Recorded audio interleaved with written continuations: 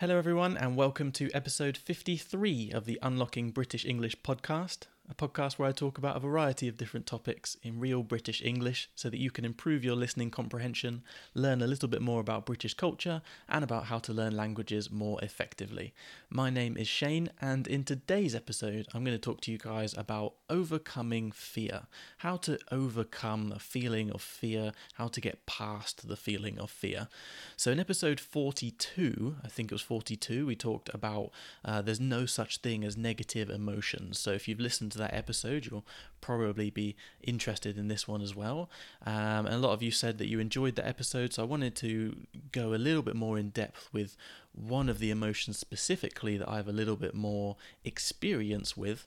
I'll tell you a little bit more about that in a second, but just before I do, as always, if you would like to download the transcript for this episode so that you can read along while you're listening, you can do that for free on the website. That is www.unlockingbritishenglish.com. Also, if you enjoy the podcast and you would like to support the podcast and at the same time get access to bonus episodes, you can do that through the Patreon account. Over on Patreon, we've got bonus episodes and you can support the growth and continuation of the podcast. So if you're interested in that, you can check that out. That is patreon.com/unlockingbritishenglish.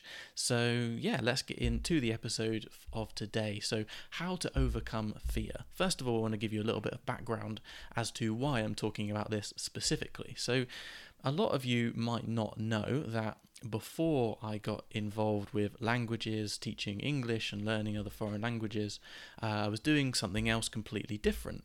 And so before I was teaching English, I actually was teaching like aerial acrobatics, pole dance, calisthenics, these kind of things, mainly focusing on acrobatics, things like flips and different acrobatic movements, aerial arts and things like that.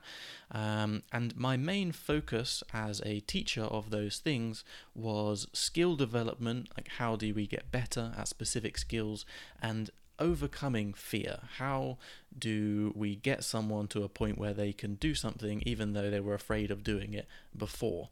And the reason for that is because throughout my time teaching these kind of acrobatic arts, these different flips and things like that, I found that often, whilst the technique was difficult, right, knowing what to do and how to do it was a difficult part of it, most people's main barrier, the thing that held people back the most, was actually the fear of doing something. It was the fear of getting it wrong, of hurting themselves, making a mistake, different things like that.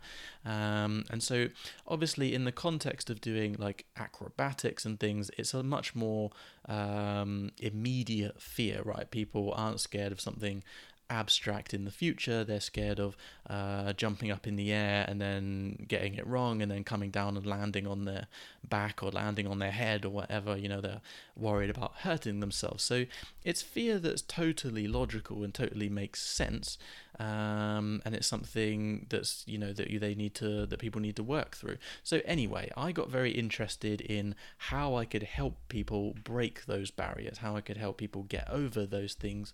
And so basically I want to talk a little bit about the main things that I would focus on when I was teaching those things, or when I was teaching them more, and a little bit, I guess, about how this can relate to language learning as well. Because, of course, when you're learning a language, you're not feeling the same kind of fear that you are if I ask you to do a backflip, for example. But there is still the feeling of fear, of anxiety, similar kind of emotional experience. And so I think some of the things that I'm going to talk about will relate quite directly. And so, yeah, let's talk about it. So, as I said before, we talked in episode 42 about there's no such thing as negative emotions. We talked a little bit about the utility of emotions, that these things aren't just positive or negative. They're a product of engaging with the world. They're a mixture of who you are as a person, your beliefs and your values, and what you see in the world and all these kind of things. And so the first thing that we have to understand again is that fear is not a negative thing. It's not a positive thing. It's an emotion. It's just a thing. And so it's how we deal with that emotion. It's how we deal with that experience that makes it positive or negative. Because, of course, if we let fear completely take control of us, then we're not going to get very far. It's very hard to do anything when you're really, really scared. But similarly, if you were to say, if someone had no fear, just wasn't scared of anything at all, well, likelihood is they're going to put themselves in lots of situations in which they could get hurt, and they're not really going to be paying attention. They're not going to do, what they need to do. So I'm going to talk a little bit more about that when we get to the end again. I'm going to kind of go a little bit more in depth, but if you've listened to episode 42, then you'll know a lot of what I'm talking about, and I'll talk specifically about fear again a little bit later. But I want to talk a little bit more about the more useful, applicable things that I would try and use with my different students to help them overcome fear, rather than just talking about this philosophy of positive, negative, good, bad, or whatever.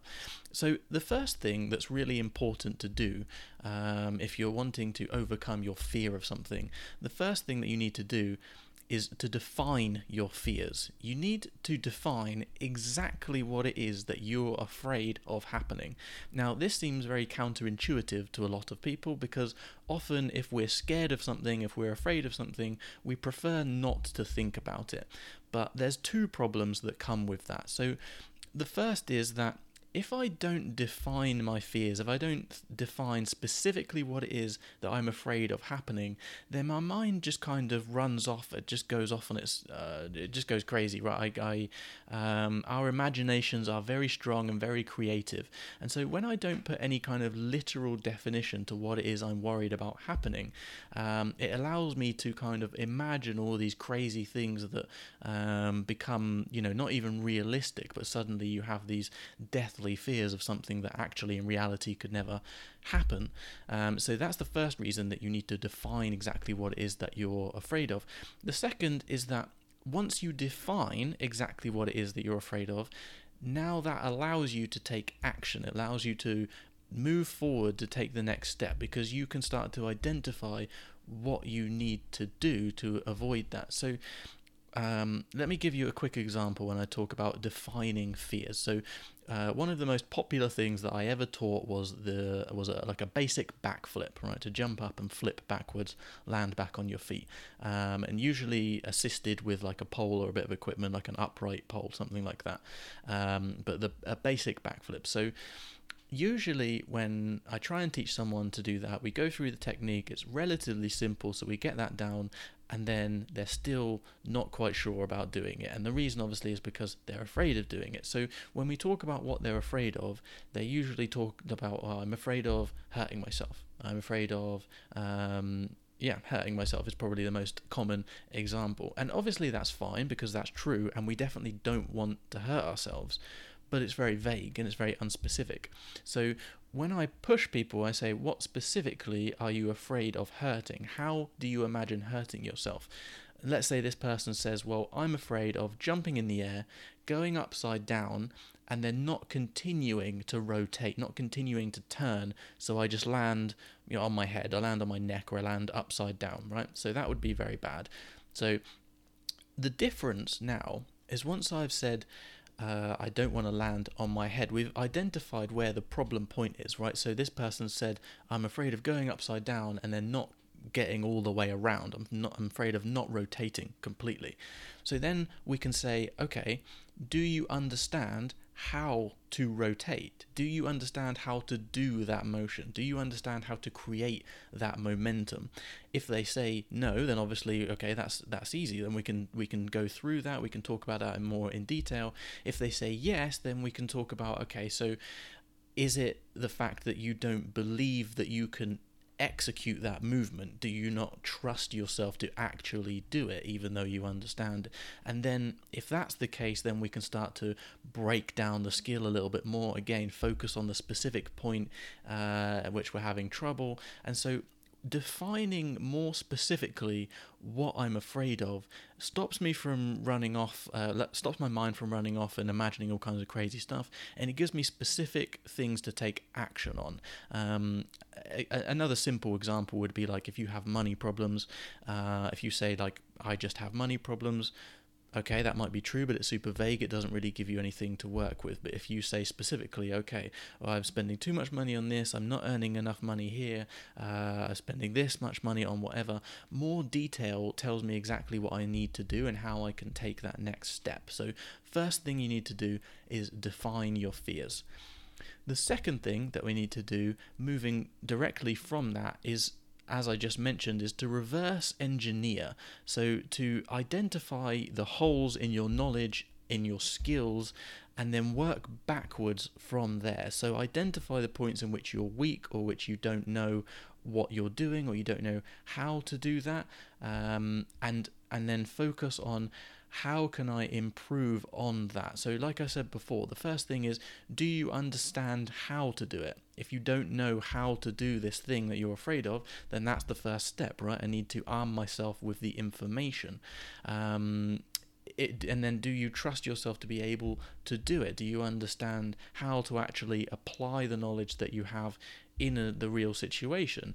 And then if no, then you can find some sort of assistance. You can find someone to help you out with it, or you can start to break things down a little bit more, focus on smaller parts of the process, focus on more specific parts of the process.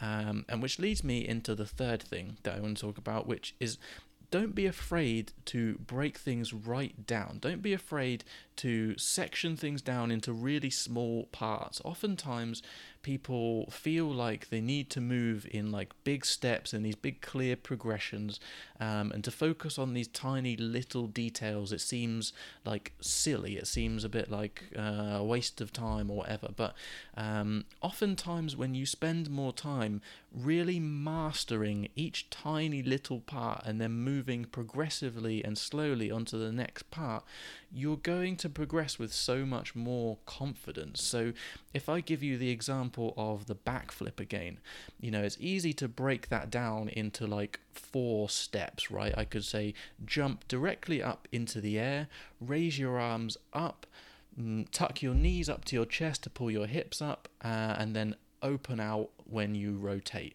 Technically, those 4 steps are correct, right? You jump and lift your arms up, you tuck your knees up, you lift your hips up, that creates the rotation, and then you open back up to a standing position to land.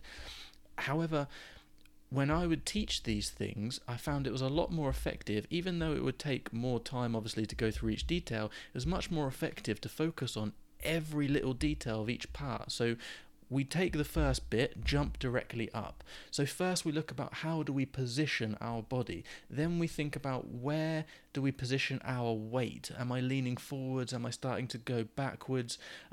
Is my weight even? Then I think about which muscles I'm engaging, which muscles I'm using to try and jump. I'm thinking about how my head position affects the direction in which I'm jumping in. I think about, am I keeping my eyes open? And this is all just in jumping. So I'm literally talking about jump and land back on the floor, nothing else happening. When you look at things in more detail, and when you go through these things and study them and learn them more specifically in more detail, you build so much more confidence in your ability to actually perform that skill, to actually be able to do the thing, whatever it is the thing that is you're trying to do. And so yeah, I just find that sometimes people are they're almost too proud, right, to break things right down just to look at a really small little detail, right? Is there one little sound in English that you feel like is really difficult to pronounce? Take some time to focus on the pronunciation of this one vowel in this one word. Try and get it as close as you can, and then every time you use that specific vowel, it's going to be a little bit better. It's going to be a little bit closer. And I've talked about not obsessing over a perfect accent, but obviously if we're talking about improving a certain skill, if we're talking about improving pronunciation, for example, in this case, don't just take a sentence and try and repeat this sentence and make it sound like me or like the person on the telly or whatever. Take each word, take each sound, try and study each little detail, and you're going to have so much more confidence with your ability to be able to pronounce all these different words. You're not going to think about pronouncing them right. You're not going to worry so much about pronouncing them right. Anyway, don't be afraid to break things down. It's super important to go through the details, and it gives you a lot more confidence. And so, yeah, I said at the beginning when I was talking about like the utility of emotions, the use of emotions, why we have them, the fact they're not good or bad necessarily, it depends on how we use them. I said I was going to talk about that a little bit more. And so the reason I wanted to talk about it a little bit more at the end is because the three things that I've talked about before I see as kind of the base of the foundation of working through these things. And so, again, these emotions in general aren't positive or negative. It depends how we use them. It depends how we interpret them. And so fear can be crippling. It can make you freeze. It can make you, just do nothing or make terrible decisions. But it can also make you perform at your absolute best. Now, let's remember that the purpose of fear is to keep us alive. Fear is our oldest emotion. It's the one that we see in the widest variety of animals. However basic or rudimentary the rest of their systems are, we can see a sense of fear, some sort of experience like fear. And so this is something that we've used throughout our entire evolutionary history to keep us alive, and we're still here, so it works quite well. And the reason I bring this up is because generally when we think of fear, the classic way we think of these responses, right, is fight, flight, or freeze, right? So an animal, when it gets scared in the wild, either it freezes, it just stops, or it runs, flight, it runs away, or it fights if it can't run away or freeze. But what happens when you experience fear, the physical changes that happen in your body, the elevated heart rate, the way that blood is channeled away from like your stomach and different organs that aren't important at that time, and is channeled towards your legs, like to allow you to run, towards your brain to allow you to think a little bit more clearly and sharply and things like that.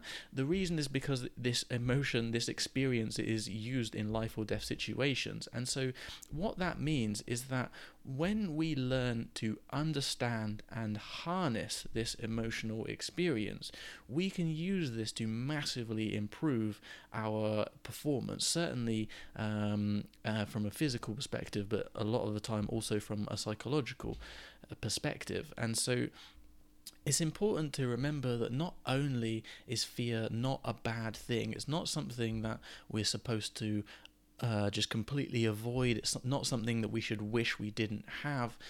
Everyone experiences fear, even if you feel like they don't, they do. It's just going to be a slightly different experience to yours. But the difference is that they've learned to control that, they've learned to harness that, they've learned to use that to their advantage. And so, yeah, having that understanding allows us to utilize these different systems to help us perform better. So the fact that your heart is beating a little bit and you feel like your breathing's a little bit different when you're about to do a backflip is good, because it's you're getting ready, you're taking it seriously, you're focused. But I have to learn to channel those energies. I have to learn to use those energies and not let them work against me, not just shut my eyes and hope everything goes away. So yeah, like I said at the beginning, language learning is not the same as doing backflips and aerial acrobatics. You are very often not putting your life at risk, but we do still experience fear, anxiety and things like that with language learning. With speaking, for example, a lot of people get nervous, they get anxious, they get a bit afraid of speaking to a native speaker and things like that. And so again, these same points are useful for you if you're someone that is experiencing these kind of things. If you're afraid of finally actually starting to speak in English, define your fears. What exactly are you afraid of? Are you afraid of people not understanding you? Are you afraid of people laughing at you? Are you afraid that you don't know the right words for the right country? Do they use this word in Britain or this word in America or whatever? What is it exactly that you're worried about happening? Don't allow yourself to just run off and let your imagination run wild. Define exactly what it is that you're worried about, and then that gives you specific things to focus on. So if you feel like people aren't going to understand you. Why aren't they going to understand you? Is it because you don't have enough vocabulary? Great, now we know that you need to go and learn more vocabulary. Is it because you think that your pronunciation isn't clear enough? Fantastic. That means now we know that we only need to go and focus on the pronunciation instead of trying to worry about everything. Instead of just ending up saying, I can't speak because my English is rubbish. It doesn't mean anything. It's too vague. It doesn't help us, right? So identify and then reverse engineer from there. Identify the holes in your knowledge. Identify your weaknesses. Work on those things specifically, and don't be afraid to break things right down. Don't be afraid to, if once you've identified the thing that you need to work on, now that we're focusing on something specific, this thing that's going to give you the best results for your time invested, now we can go into those little nitty-gritty details and really focus on each part. So yeah, that's basically what I wanted to talk about today. So I guess I'm going to leave it there for now. I hope you guys have enjoyed this episode, found it relatively interesting. As always, if you have any thoughts about the podcast, any things that you would like me to talk about in future episodes, please let me know. You can get in touch on Instagram or by email. All of the details are in the description box wherever you are listening to this episode. So thank you for listening. I hope you enjoyed it, and I look forward to speaking to you again in the next one.